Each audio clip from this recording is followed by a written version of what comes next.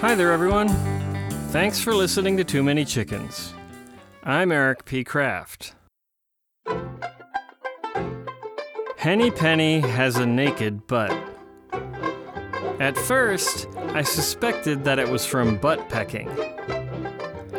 Susie Cream Cheese Jr. shortly thereafter lost a bunch of butt feathers, and I even saw wounds on her butt that totally looked like pecking wounds.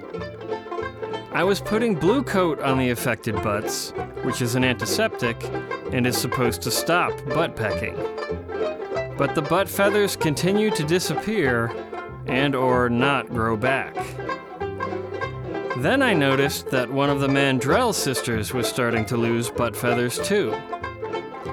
So I either had a rampant butt pecker on the loose, or this was something else.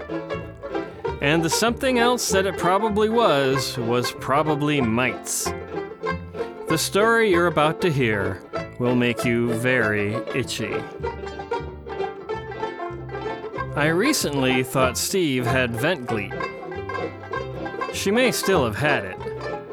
I almost hope so. Otherwise, I put her through the Epsom salt drink ordeal for nothing. See last week's post for more details on the Epsom salt drink ordeal.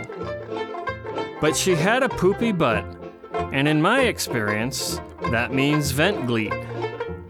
However, it turns out that having a poopy butt can also be a sign of having mites.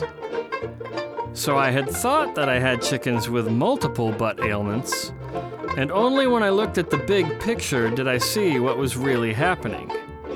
There may not be a phantom butt pecker on the loose after all, just a ton of tiny butt biters. Mites can be very hard to see, but I thought I'd look for them anyway. When the ladies were resting on the roost at night, I grabbed a mandrel and gazed deeply into her featherless butt area. I did see tiny dark spots on her skin.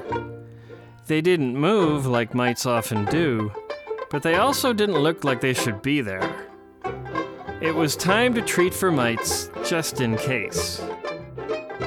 The good news is that, like everything to do with chickens, there are a million opinions about how to treat this. One was to use diatomaceous earth in the coop to kill the mites. That was lucky because I have a bunch of diatomaceous earth. I sprinkled it in their bedding and waited. Turns out I wasn't sure what I was waiting for, so a few nights later, I went in and patted some onto each of their butts just to make sure it got where the little nasties were. People often complain that diatomaceous earth is bad for the respiratory systems of everyone who comes in contact with it. This may be true. Others say this is why you should use 7 dust instead of diatomaceous earth, but if you read the label, 7 is 95% diatomaceous earth plus some poison. It also apparently is terrible for bees, and I am a big supporter of bees, so I crossed that cure off my list. The next thing I heard about was called poultry powder. This seemed to be the thing that people who didn't like 7 recommended. It's also a poison, but allegedly less dangerous than 7, so I ordered some of this just to hedge my bets.